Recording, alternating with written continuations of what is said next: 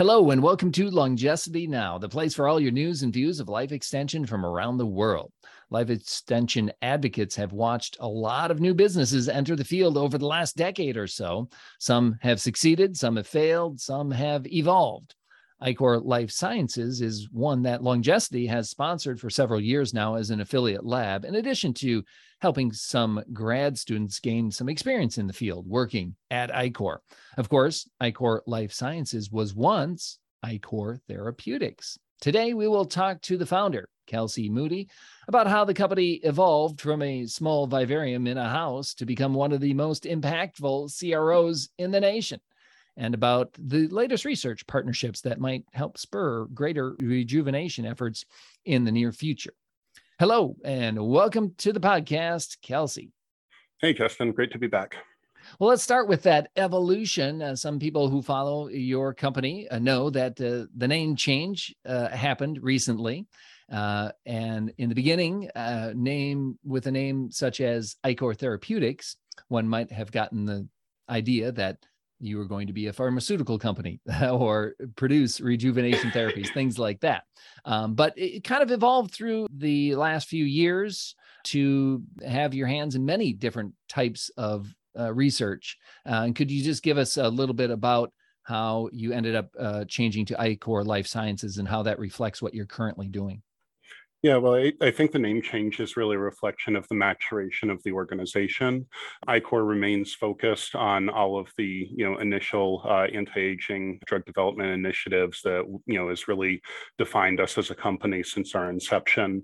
But we have significantly expanded both our internal capabilities and capacities, as well as our service offerings by way of our contract research activities. And that's really allowed the company to have a lot more expertise in a lot more areas that are relevant for translating drugs. And that's also allowed us to build a strong client base that makes us less dependent on investor capital and gives us a lot of flexibility to go after new and aggressive programs. And as far as investor capital goes, I know we've talked in the past, given some advice to people who wanted to get into this field about how to start a business or how to get involved. And you had to rely on a lot of investor capital in the beginning, but is there a steady profit stream now coming into Ichor?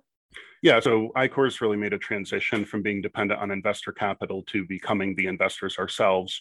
So Ichor is now a profitable company, and we're able to take our cash flow and reinvest in new capabilities, new capacities, and also new anti-aging initiatives. Just in the last month, we did a $1.5 million placement into Mitochem, which is a company that's developing small molecules for mitochondrial dysfunction, a hallmark of aging. And we also led a seed round into LentoBio, which is developing advanced glycation end product breakers for presbyopia, another hallmark of aging. And this is a model that, we think we can continue to leverage our, knowledge and internal capabilities. Yeah, Mitochem, now they are specifically, you mentioned the age-breaking therapeutics for presbyopia with LentoBio, but then with the Mitochem investment, that is focused on, of course, mitochondrial health, but in your press release, it mentioned ocular aging disease research. So is Mitochem specifically focusing on mitochondrial health in the eye? Initially, yes. So kind of the idea for how we're currently approaching aging, a lot of different indications you can go after with aging and a lot of pros and cons with looking at different indications. What we like about the eye specifically is all of your hallmarks of aging are present in the eye, and the eye has a lot of advantages for drug development. You don't have first pass effect with the liver. Molecules tend to hang around longer. You don't have to worry about, again, like half-life issues with the kidney and stuff quite as much. And if you're doing anything with gene therapy or biologics, which tend to be a lot more difficult and expensive to manufacture as compared to, say, small molecule, those the amount of API or drug product that you need to treat an eye disease is a lot less than if you're going systemic.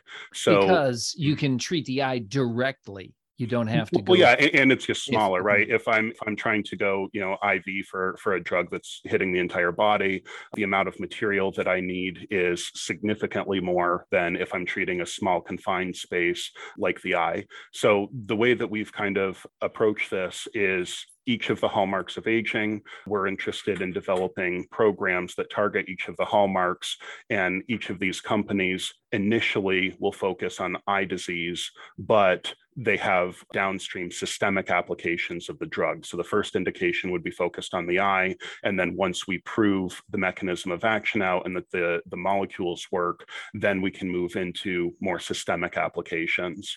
And this doesn't just apply to Mitochem and LentoBio. This also applies to LisoClear, our flagship enzyme therapy. And even if you look at other areas or other companies that are focused on hallmarks of aging, there's a reason that the first senolytic companies are focused on eye disease. There's a reason the first stem cell replacement companies are focused on eye disease. So this is kind of a trend that I think applies to all aging hallmarks. Okay, you mentioned LisoClear. Of course, that was your original effort to address eye diseases. And is it just an outgrowth, the investments in LentoBio and Mitochem to be take a more comprehensive approach to curing eye diseases? Our approach is basically to model aging in the eye, and there are different hallmarks of aging. So there are different eye-focused companies in our portfolio. Again, the focus isn't necessarily just to do eye disease for the sake of eye disease.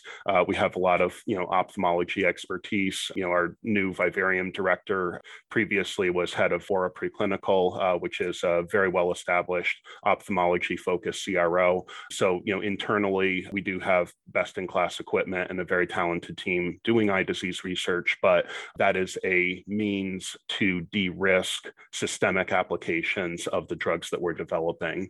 It's not intended to be a narrowly focused, therapeutic space for us. Okay, and I wanted to give everyone an update on, or if you could provide us an update on the RP tag technology that we recently helped with a grad student that was modeling some of that effort, and if you have been using that as a platform to build forth other rejuvenation therapies. Has that been advancing at Ichor? Yes, it has. We've made significant progress on that. For those that might not be familiar with the platform, we call them ribobodies. It's recombinant protein that's derived from a thermophile, so it's hyperstable.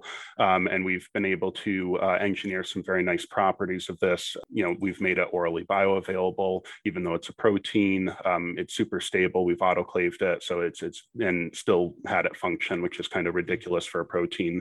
And so we've been engineering this to bind clinically relevant targets with an effort to replace antibody therapies.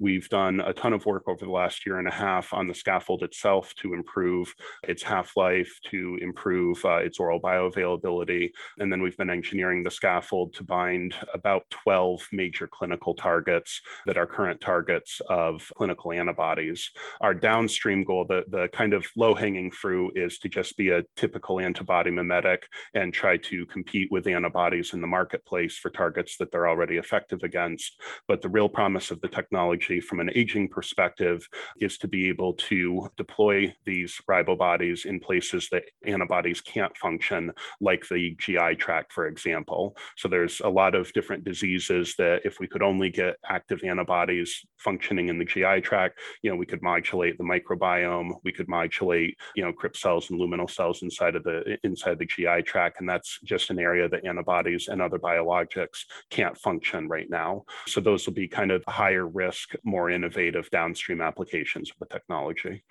Yeah, and with the ribobodies platform, then you must have drawn interest from other companies. Are you exploring any partnerships with that? I mean, that you can mention? Nothing I can mention at the moment. Things that I'm hoping to be able to mention in the relatively near future. So one of the misconceptions about Ichor is that we pivoted away from aging to become just a CRO. And that's not at all the case of what we did.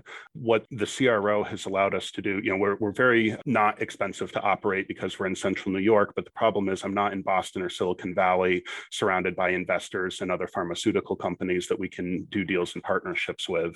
And what the CROs really allowed us to do is, we have something on the order of like 75 or 100 clients that are super well funded, super serious pharmaceutical companies of various sizes.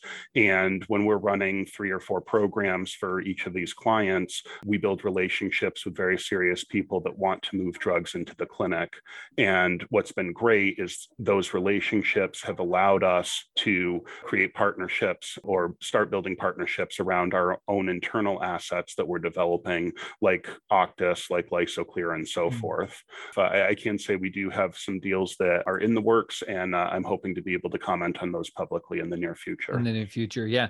Tell us about your expansion recently. I don't know if we mentioned it earlier in the podcast, but Ichor has developed an enormous wet lab. We basically, I think, tripled our footprint in the last 18, 24 months, acquired a couple other smaller CROs.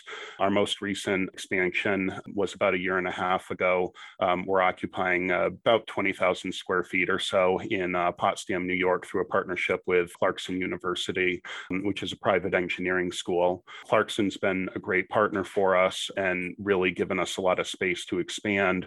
It's also allowed us to expand our PhD program, where we're minting students that are being trained to start startup companies specifically focused on geroscience and translational medicine. Well, that is great. And that brings me back to the thought earlier about how we have talked in the past with people who are interested in the field.